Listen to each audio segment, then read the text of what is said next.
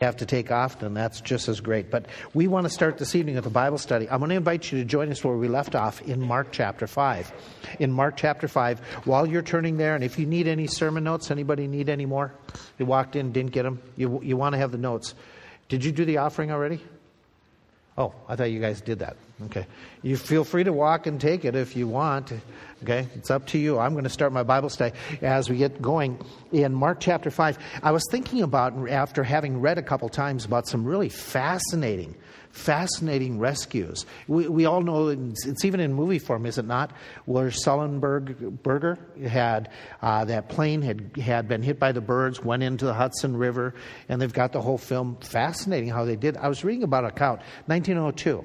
It's in a Mexican village. I'm going to have to look at the name to make sure I say it right. Nacozari, Mexico.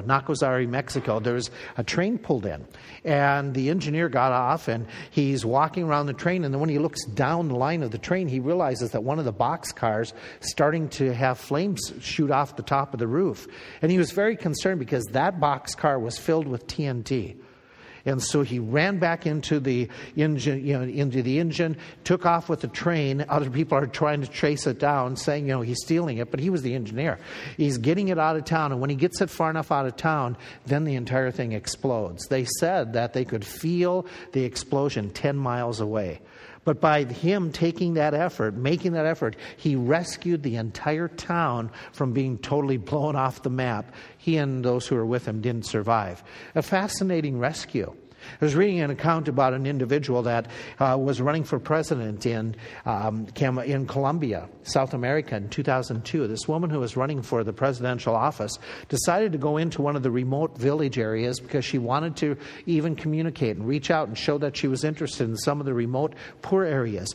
When she got there, there was a rebel element that had formed its own organization, was doing a lot of guerrilla movement. They captured her. For 6 years, they kept her and her staff who was with her as prisoners.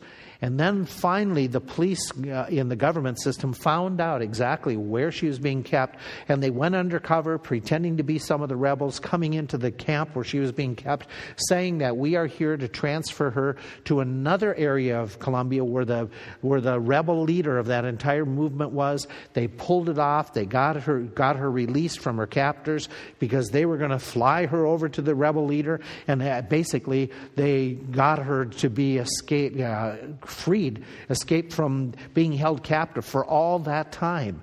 And then she has now started this whole movement of being aware of those who are kidnapped, those who are in those types of situations, being held hostage or political prisoners. I was reading one of those famous books by Paul Harvey. Remember Paul Harvey, anybody? He was known for Yes, he's telling a story, and I forget the French painter, from the time period of the French Revolution. And he's talking about this painter, and he tells the story like Paul Harvey tells the story, that this painter was in the woods just outside Paris where a lot of painters would collect and do their painting. And all of a sudden, one day when he was out there, this fellow came up and just collapsed by him and said, "Please, please help me." And the painter got food. He helped this man out who was just absolutely fatigued and devastated, and found out that he was a political prisoner, that he was going to be one of those who would be guillotined if he got caught. So the painter went to a nearby village, and he bought some more paints. He bought another easel. He got some clothing for this man, and he and that man stayed in the woods for a period of time, and they were passed off as two painters painting together until the man's friends were able to secure him passage and get him out of France. Fast forward several years. We're like 25 years later. The French Revolution is done. And this painter is sitting in Paris, and he's painting. And while he's painting some of the scenes by one of the palace gates, and included in the painting he's doing is also some of the fortifications. Well, some of the guards came out and were watching, admiring him, and then they started to become suspicious. And pretty soon, within a few minutes, they're accusing him of being a spy. And putting down all the defenses and working for a different foreign government. And he's trying to defend himself, but a crowd gathers. And the entire crowd is calling for him to be executed. And by this point, they still hadn't gone over some of that terror system, but they hauled this man down into the center of the town where they would hold an immediate trial. And it was quite common that the immediate trial would last all of a few minutes, and then they would execute the man. They even had men standing 24/7 waiting to shoot the prisoners. And so they're there, they got them gathered, they call out the judge from out inside, and the crowds are saying, execute him, kill him. And just then, one of the officials from the government happens to be coming by, and he pushes himself through the crowds. And they find out that he is now the minister of justice, in charge of the entire legal system. And he comes through and asks what's going on. And when he sees the painter, he rushes up to the painter, grabs him by the shoulders, and he said, do you remember me? It's the very man that painter 25 years earlier had helped in the woods, who was so destitute. And so instead of him being executed, he gets freed, and he gets a permanent papers that he can paint any scene he wants. He was rescued by a friend. You read these stories of people all of a sudden hitting on life and death difficulties, and some survive and some rescue others, and it's amazing. There's actually 3 stories in Mark chapter 5 of amazing rescues. Absolutely phenomenal. It starts in chapter 5, verses 1 down through, let's see, you see the break if you have a break in your Bible, about verse 20. We talked about this a few weeks back. This is the rescue of the maniac of Gadara, the man who is demon-possessed by a legion, and how Jesus comes and frees him. Then the second half of the chapter is all about the rescue of 2 other people. And he talks about these 2 other people. One is, actually, neither one of them is named, but one is the daughter of Jairus, and the other one is this woman that we never hear her name of. But it is interesting as you read through and as you unpack the story and go through Mark chapter 5 of how this is all put together. And how we're told about these 2 individuals, one a 12-year-old girl, one a woman who has a disease for 12 years, how God rescues them. I want to read it in its entirety, and then I want to ask you questions. So as we're reading through, just think while we read it through, think of the 2 characters in this story, because this is critical to understanding it. There's 2 ladies who are your main characters. The one is the daughter of Jairus, the other is another woman. As we're going through, think and see what similarities do you see between them. And as we read it through, how does the author lay this out? Look at just the pattern of where the stories and how they fit together. It is really important to interpreting this text by catching some of that background information. Let's start with verse 21. When Jesus was passed over again by ship unto the other side, much people gathered unto him because he was near unto the sea. Let's pause. Let's stop. The night before, he had gone all the way over to the Gadarenes, however you want to say it, and they had told him after he had healed the maniac of Gadara, they said, get away, leave. He goes back to the western side of the Sea of Galilee, uneventful trip. No more storms, no more problems, but when he gets back, as soon as he reaches back to the area where he ministers for the most part, time and time again, much people meet him there, and they're gathered there. And behold, there comes one of the rulers of the synagogue, Jairus by name, and when he saw Jesus, he fell at his feet and besought him. How so? Do you have a word there? An adjective, a title phrase? He besought him greatly, okay? Saying unto him, my little daughter lies at the point of death. I pray you, come and lay your hands on her, that she may be healed and she live. And Jesus went with him, and much people followed him and thronged him. And a certain woman, which had an issue of blood for 12 years, and had suffered many things of many physicians, and had spent all that she had, and was nothing bettered, but rather grew worse, when she had heard of Jesus, come to the press behind, and touched his garment. For she had said, if I may touch but his clothes, I shall be whole. And immediately the fountain of her blood was dried up. She felt in her body that she was healed of that plague. And Jesus, immediately knowing in himself that virtue had gone out of him, turned him about unto the press or to the large crowds, and said, who touched my clothes? And his disciples said, "You see the multitude thronging you, and sayest thou, who touched me?"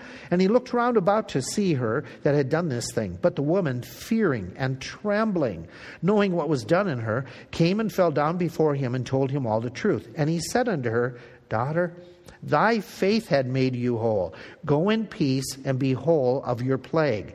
And while he yet spake, there came from the ruler of the synagogue's house certain which said, "Your daughter is dead. Why trouble thou the master any further?" And as soon as Jesus heard the word that was spoken, he said unto the ruler of the synagogue, "Be not afraid, only believe." And Jesus suffered no man to follow him, save Peter, James, John, the brother of James. He comes to the house of the ruler of the synagogue, and sees the tumult, and them that wept and wailed greatly. And when he was come in, he said unto them, "Why do you make this ado and weep? The damsel is not dead, but sleeps." And they laughed him to scorn. But when he had put them all out, he takes the father and the mother of the damsel, and them that were with him, enters in where the damsel was lying. And we read on, he took the damsel by the hand and said to her in Aramaic, "Talitha cumi," which is being interpreted, "Damsel, I say unto you, arise." And straightway the damsel arose and walked, for she was about 12 years of age. And they were astonished with great astonishment. And he charged them straitly that no man should know it, and commanded that something should be given to the girl to eat. Okay, take the way this is laid out. There's something weird. This doesn't happen hardly ever. But when they're telling the story, how does the story start out? The account of this healing. Who do we start with? The girl, Jairus coming, okay? And the story is focused on Jairus and the girl's needs. Jesus is going. And all of a sudden, en route, we have another different story of another healing. And it's put in there, okay? The next few verses about the woman, the issue of blood. And then what happens? When that is resolved, what do we go back to? Right back to Jairus' daughter. It's like two pieces of bread, and in the middle is the meat. Why does the author sandwich these stories in between? Is it just purely for chronological purposes? Is it just so, he's just giving that great of the story, just exact? He doesn't do that in every other account. Mark, nor Matthew, nor Luke, they don't always put everything in chronological order. There is a reason why God, in his inspiration of this passage, wants these two stories interconnected. That there's the one account is sandwiched between the two. That is even emphasized by the fact that there's a lot of parallels. If you real quickly, you're looking and thinking about the two ladies that are going to be the recipients of healing. What are the parallels in this story? I just gave you one already. It's two ladies. Okay? What else do you have? They're both extremely sick. They're both to the point of the girl is dying, and the woman with the issue of blood, this is something that has absolutely gone beyond anybody's ability to heal the woman. Anything else? Okay, there's faith involved in this, in both of the healings. And he even commends the faith in this story. What else do you have? Is there a number, that there's a parallel between numbers? The girl is 12. The woman's been sick for 12 years. What else do you have? Anything else? Maybe you're not fully aware, but maybe you are, and it's Wednesday night. You've worked hard. Both of these situations, what happens to a Jewish individual who touches somebody who is dead? They're unclean. What happens to somebody who touches a woman with an issue of blood? They are unclean. Both of these, and I'll explain a little bit later when we get to the woman, but both of these are people who would be put into the realm of unclean individuals. And in fact, what does Jesus do to both of them? He doesn't do this all the time when he's healing, but in both of these cases, I've already just said it. It has to do, what contact is there? There's a touch. Both of them, there's an important touch that is made. You can go through and you can see a variety of different parallels. By the way, in the Aramaic and in the language that he uses, when he says "damsel arise," it is the same word for daughter. He refers to both of them with terms of endearment. Daughter, your faith hath made you whole. Daughter, young girl, arise, get up. And so terms of endearment are used. And so you go through and you say, well, now wait a minute. God has something in this story. If we're going to get it right, we have to go and say, okay, God has put these two stories together. They are intertwined. There's too many parallels between them, and they're sandwiched together. What is he trying to have us catch? What is the connection between these two? I think there's several connections, but they're very important. So as we start looking at the story, let's give it a little bit of background. You're very familiar. You could tell the story better than I could, but let me give you a little bit of background information as you just walk through. As you're going through and we have to start with Jairus. What does it mean by he's the ruler of the synagogue? Anybody remember? In fact, I don't know if I even taught this when we were doing the life of Christ. This is not a Pharisee. In that time, in that era, the term that is used here for ruler of the Pharisee of the synagogue would not be the Pharisee, but probably the one who we would call a lay leader in the synagogue. The elders of the synagogue would typically do this. You know that it would take 10 men in order to form a synagogue, at least. When the synagogue is formed, then the leaders of the synagogue would vote one of the men, one of the lay leaders, to be the superintendent, the ruler, the head of the synagogue. That man would be responsible for a lot of important little details in the synagogue worship. He would be the one that was given the security and the safety of the scrolls that were kept there. He would be the one that would be in charge of the maintenance of the property. That would be very important because he would make sure everything is set and ready and clean and everything's in place for the regular weekly worship. He was the one who would set up and invite in who was going to be the person who would lead in prayer, if it was the Pharisee or somebody else, and which one of the people in the village might be asked to read the scriptures. And so in the format of their worship system, this was a very important character. We might call him in modern day, we might say, oh, this is the chairman of the deacon or the moderator of that gathering. So he was well-to-do. Now I remind you, has Jesus had dealings with Pharisees already and synagogues? Yes or no? The answer is yes. And what has it been? If you go back a few chapters, and if you remember what had happened in chapter 3, that Jesus had a falling out with those who were the leaders of Israel. In fact, you go back to chapter 3, and it talks about in verse 22, the scribes, the rulers, the hoi polloi of the Jewish system have come from Jerusalem. And they had stirred up, even as we compare all the gospel accounts, they had stirred up a lot of the Pharisees in the local communities for or against Jesus. Against him. In fact, back in chapter 3, what was their conclusion? The Jewish leadership concluded that Jesus was working in league with who? With Satan. Okay, keep that in mind. That Jesus is being reproached by a leader of a synagogue. The synagogues have already made their public declaration. They have rejected Jesus officially. He has been rejected. And so for this man to come and Jesus to respond to him, that's really interesting, because as a ruler of the synagogue, he works hand in hand with what religious groups? The Pharisees.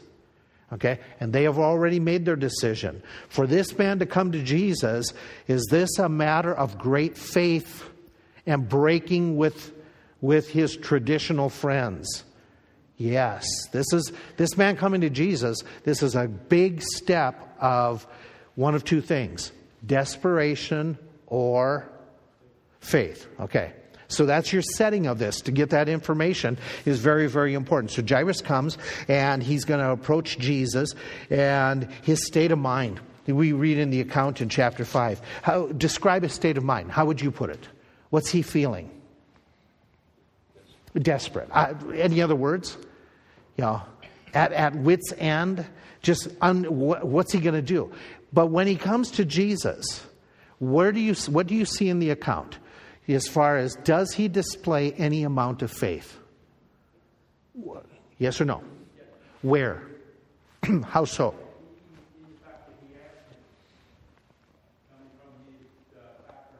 Right. And then what does he say as well? If you lay hands, she will what?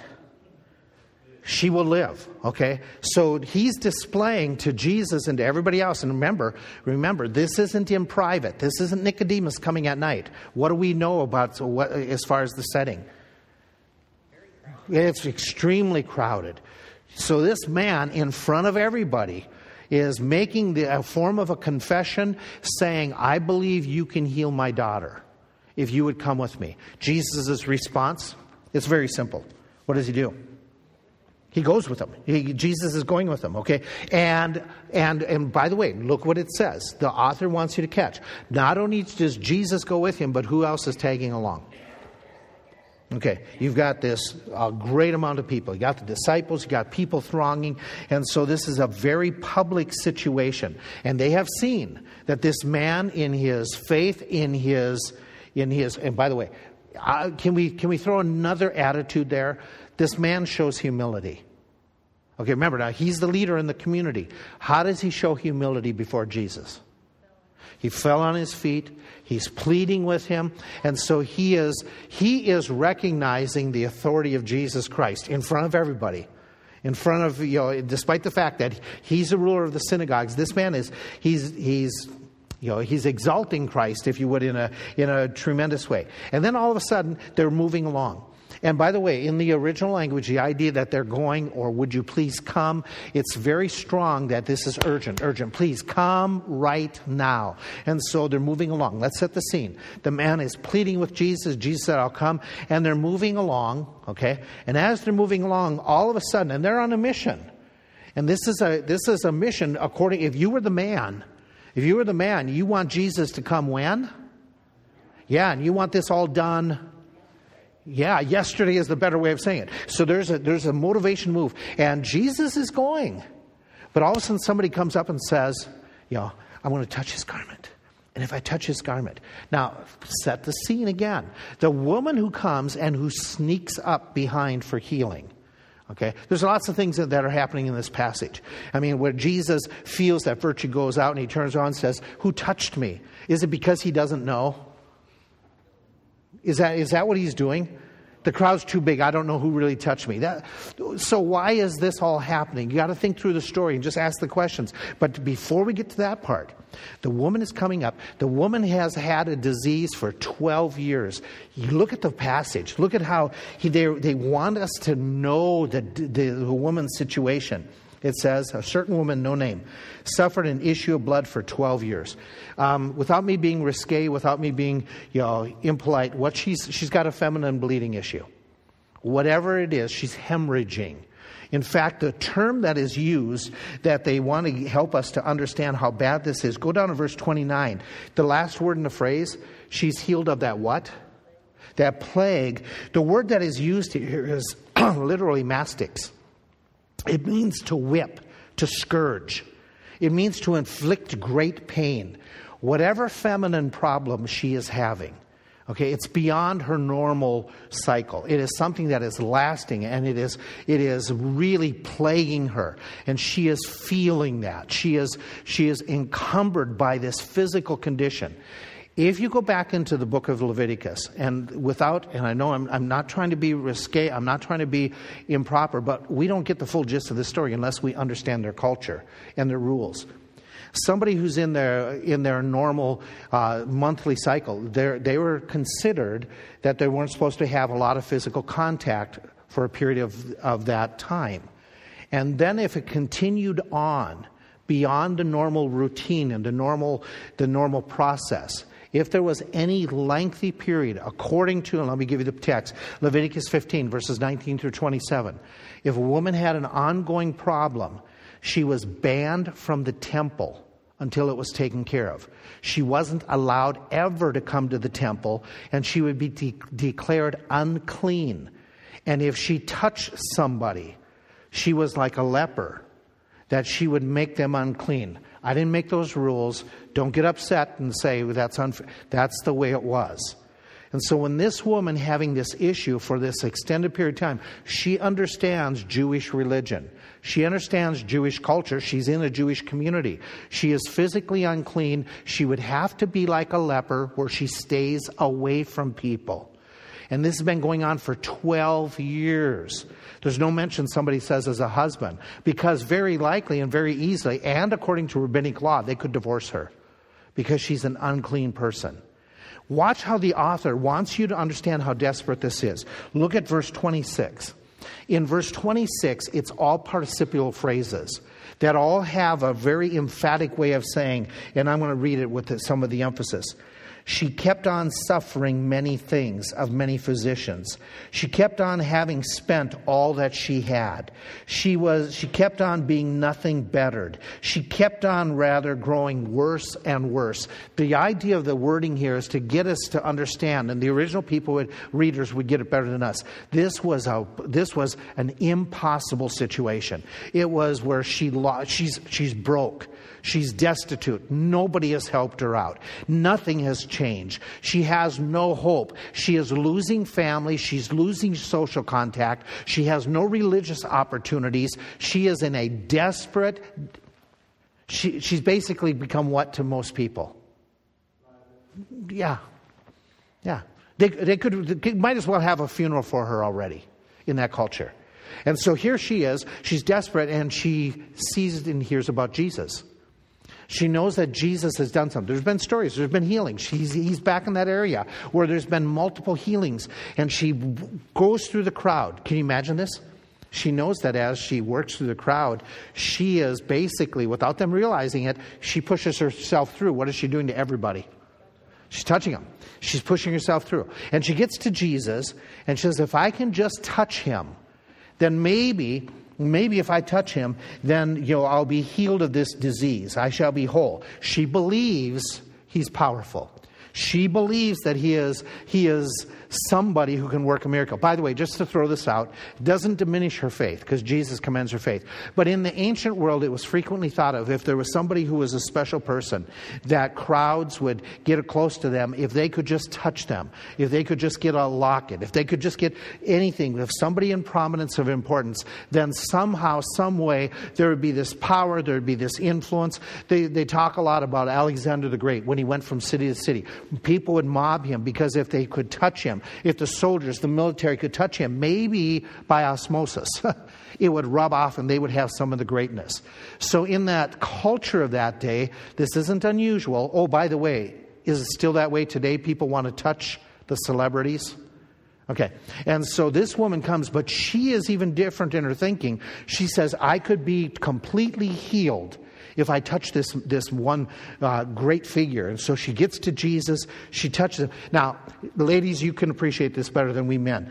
Notice how in this passage, how the author wants us to understand how she immediately felt that everything was gone. It says it twice in the text. It says in verse 29, immediately, straightway, the fountain of her blood was dried up. She felt in her body that she was healed of that plague. And immediately it talks about it again, where it says a little bit later, I know it's down here, where the woman again knows right away she was healed. Okay, 33. Okay, the woman fearing, trembling, knowing, there it is, thank you. Knowing what was done to her, came and fell down. And so immediately she's sensing, and she's physically, she knows things have changed. She has improved of this problem in her abdomen, and she's right away, okay, she's back to normal. And she knows it, and Jesus turns around and Jesus says, who touched me? You know the story. The disciples are saying, how can you say that? There's so many people here. It doesn't make any sense. And we know he knows. But he's getting this woman to come forward. And she steps forward. And notice in the passage, when she steps forward this time, what's her feeling? In verse 33. She's fearful. What does she think is going to happen? Why is she afraid of Jesus? He just healed her. Well, remind you, what has she just broken? She's broken the law. She touched a rabbi That was a breaking of their law. But she broke the specific of God's law with her uncleanness. She touched him. And isn't it ironic that Jesus, his powers, just all these unclean risks, he's unpolluted by it. Instead of him being polluted, what does he do? He cleanses. He cleanses. I mean, what a portrait there. And so what happens is Jesus speaks to her, assures her, and instead of rebuking her for touching him, he's a rabbi. You don't touch rabbis. You just don't. Ladies don't touch rabbis. Rabbis don't touch ladies. Jewish code. And she had snuck up and touched him, being unclean, and he knew it. And he's right away, what happened? Who did this? And she's coming forward, and she's nervous. She's afraid. It's going to get worse. And he says to her, okay, when she falls down and brings out and says the truth, he calls her what? Verse 34. Daughter, a term of endearment. And he commends her. Your faith had made you whole. And then he speaks in Aramaic language a word of Hebrew blessing. Go in peace. Shalom. Something extremely positive. And be whole. Okay? Be confident that your plague has totally taken away. Your whipping, your scourging, it's all gone. And so we get that account and all of a sudden, and then catch these words. Watch what happens if you haven't caught already. Look at the way verse 35 starts. Jesus is speaking to her, and what's your next words? What? While he yet spake. Okay? I think this is the critical phrases. While he was speaking, what happens? The servants come up and they say to Jairus, who, by the way, you're Jairus. What are you thinking when Jesus is standing here? Right? Right? Let's get going. You said you were going to come. My daughter could be dying. Let's move it. Let's move it. This woman, what does she want? She's she didn't ask. I asked. She butted in line for a healing. And Jairus is anxious. And what did the servants say to Jairus? Your daughter is dead. Don't what? Yeah. Don't bother the master. Watch again. Watch what happens. In verse 36, how does it start off? As soon as Jesus heard the next line. It's interesting to me that while he spake, and as soon as he heard, Jesus, boom, he's right on top of it. There is something in these two accounts that Jesus wants Jairus to catch. He wants him to follow through. And Jesus is, woo, as soon as he hears the news, it comes up. And they say, don't bother the master. Your daughter's dead. Jesus is right on it. And Jesus says, no. Don't listen to them.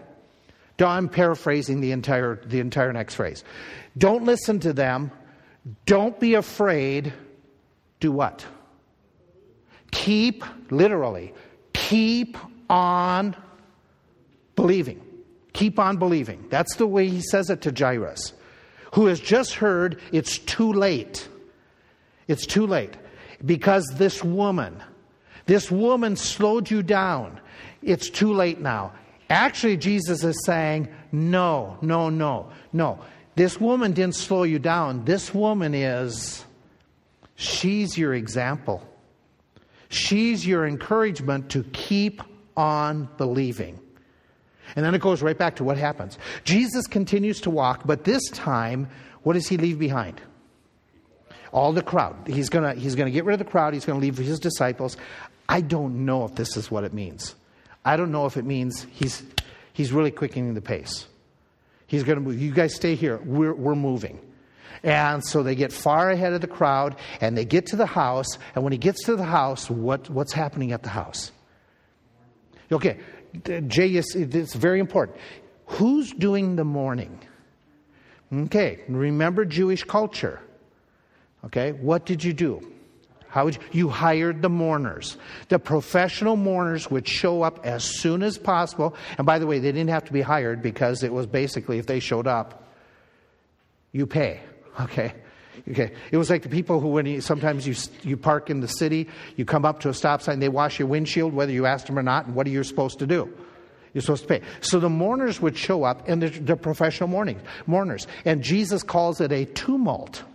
There's a lot of noise. There's a lot of carrying on. And Jesus says, stop all this carrying on. She's not dead. She's sleeping. And the crowd says, oh, wow, she's not dead. Great. No, I didn't paraphrase that right at all. Okay, that's not at all what happens. They laugh and notice the text. They mock and laugh Jesus to scorn. They are like, you are nuts. You are a phony. You are everything. Now, you're Jairus. Your wife is sitting there. You see your wife and her brokenhearted. You have some relatives there. Everybody's brokenhearted. They've told you your daughter is dead. You went to Jesus, and Jesus says, don't believe anything that your eyes are seeing. Don't believe what you're hearing. Don't believe, just operate not by what is physically right here, but operate by faith. This is huge. This is huge what Jesus is asking of him. To just believe me, trust me. Everybody get out.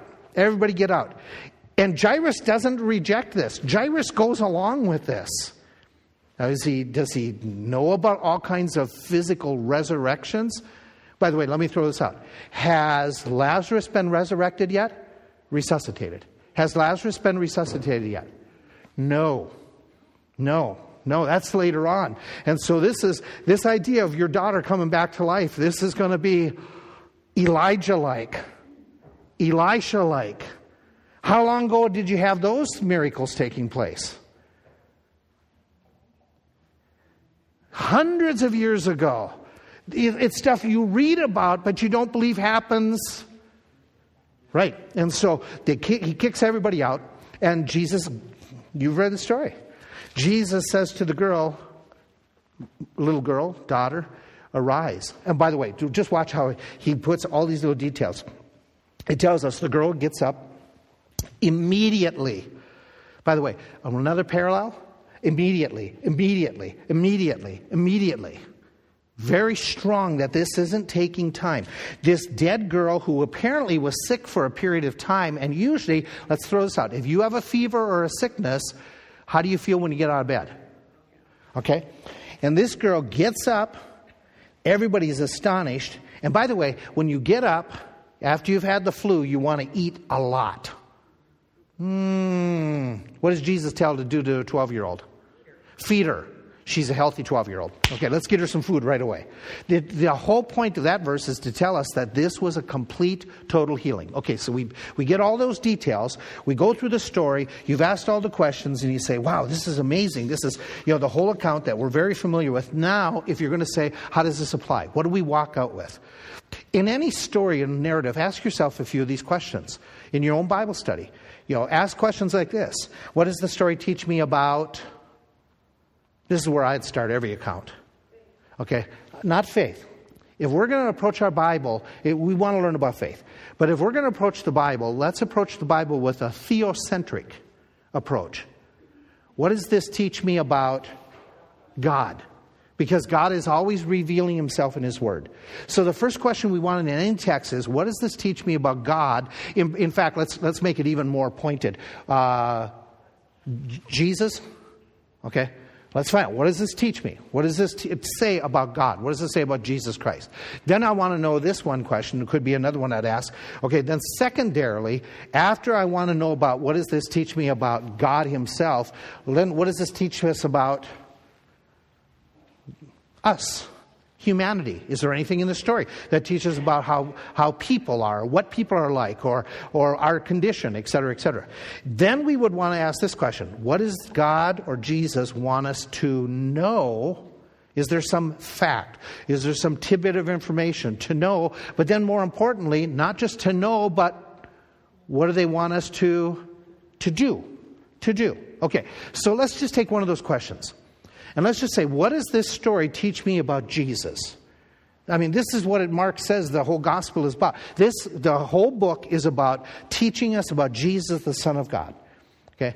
And so this is my conclusions say, okay, what does this teach me about Jesus? Several things. Several things that each one has practical application or encouragement or challenge. It teaches me, and I'm going to use for the sake of alliteration, eyes. It teaches me that he is incredible. He is incredible when it comes to things he can do. You look at the story and the incredible situation, you have him casting out a legion of demons. Right on the heel of that, casting out casting out an issue of blood. Right after, which was a terrible, terrible disease for 12. Right after that, he's taking care of the greatest of all the man's difficulties. Death. I mean, you're reading this story for the first time and you're going, this man is not affected or afflicted by demons. He is not affected or afflicted by contamination of uncleanness. He's not affected or afflicted by being infected. You and I shake hands and we get sick. Jesus touches uncleanness. Doesn't affect him a bit. Absolutely. The virtue idea of going out of Jesus is phenomenal. He's incredible. He's just not our God that we talk. He's incredible. He's amazing. You got to finish these two stories and go, wow, what kind of God do we serve? Those people in that bedroom. What did mom and dad have to think about Jesus? What did Peter, James, and John think about Jesus? What does it say? They're all amazed. They're astonished. By the way, this is the same Jesus we worship. He is the same yesterday, today, forever. Okay, number two. It teaches us that he is impartial. He is impartial when it comes to ministering to others. Okay? Think about it. He shouldn't have been ministering to these people because they were... Let's offend half of you. They were ladies. They were females. He's not supposed to be touching ladies. Okay? That's just taboo. Okay? And you basically, again, ladies in a lot of that society were... get mad at somebody else, but not me. They weren't the most important elements. Okay? That's the culture. Did Jesus care for them? Absolutely. Did he care for kids? This is a kid. Did he care for a woman she's obviously getting up in years. Okay? We don't know her age. Does she offer anybody anything? Not in her condition. Well, maybe she could pay him. No, what does the text say? She doesn't have any money. She doesn't have anything. What can she do for Jesus? There's nothing. His lack of prejudice. He is totally impartial. He is ministering to people who are unclean. He is ministering to... Here's one. Let me throw this out. He is helping a man who is on whose side? He's on the wrong side. By political alignment, this man is associated with the enemy. That's where he's been. That's what he's doing. That's his current job. He's associated with those people. Therefore, we shouldn't have anything to do with them. In fact, those are the very groups of people that, what did they say about Jesus just 2 chapters before? He's in league with...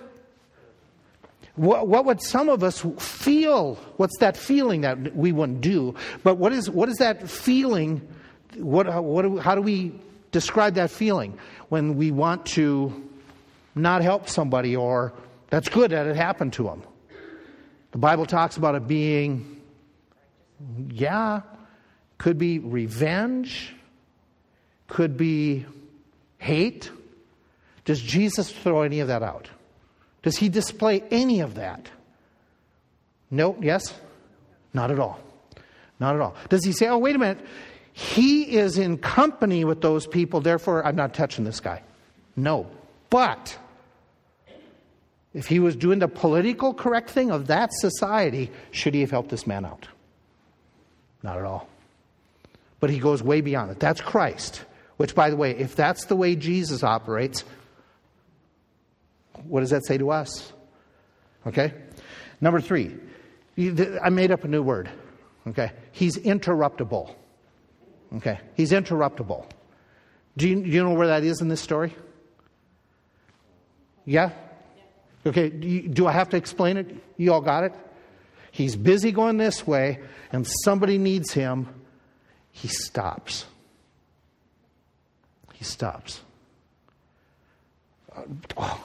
I am so grieved in my spirit by this story because I am always busy going a certain direction. And if somebody wants something, it's like, wait, get in line, pick a number, and maybe tomorrow I'll get to you. Okay, not Christ. And by the way, let's put ourselves in Jairus' sandals. Jesus, when you promise to do something, you need to do it now. Is God's timing always our timing? No. Jesus is interruptible, and some of that is because Jesus patiently works and is doing what's best for us. Number 4, he is insistent. He is insistent when it comes to believing him. How do we get that out of the story? Well, he commends the people for faith. But, and I think this is the crucial text, of the crux of the story, is when, and I think this is why they're sandwiched together. I think the woman comes to Jesus not incidentally, not accidentally. I think providentially she is brought to Jesus at that moment. She comes. And she reaches out to Jesus. She touches him at that moment. She's got the worst scenario, okay, next to Jairus' news of his daughter dying. This is a walking dead woman. She is by all virtue, please, I don't believe they really exist, but by all comparison, she's a zombie. She's a living zombie, if you would. Now, don't walk out and say that. I really believe in zombies, but I'm trying to make that parallel. She's a walking dead person in that society. That's what she is by everybody's account. And when Jairus hears, your daughter is dead, that's it.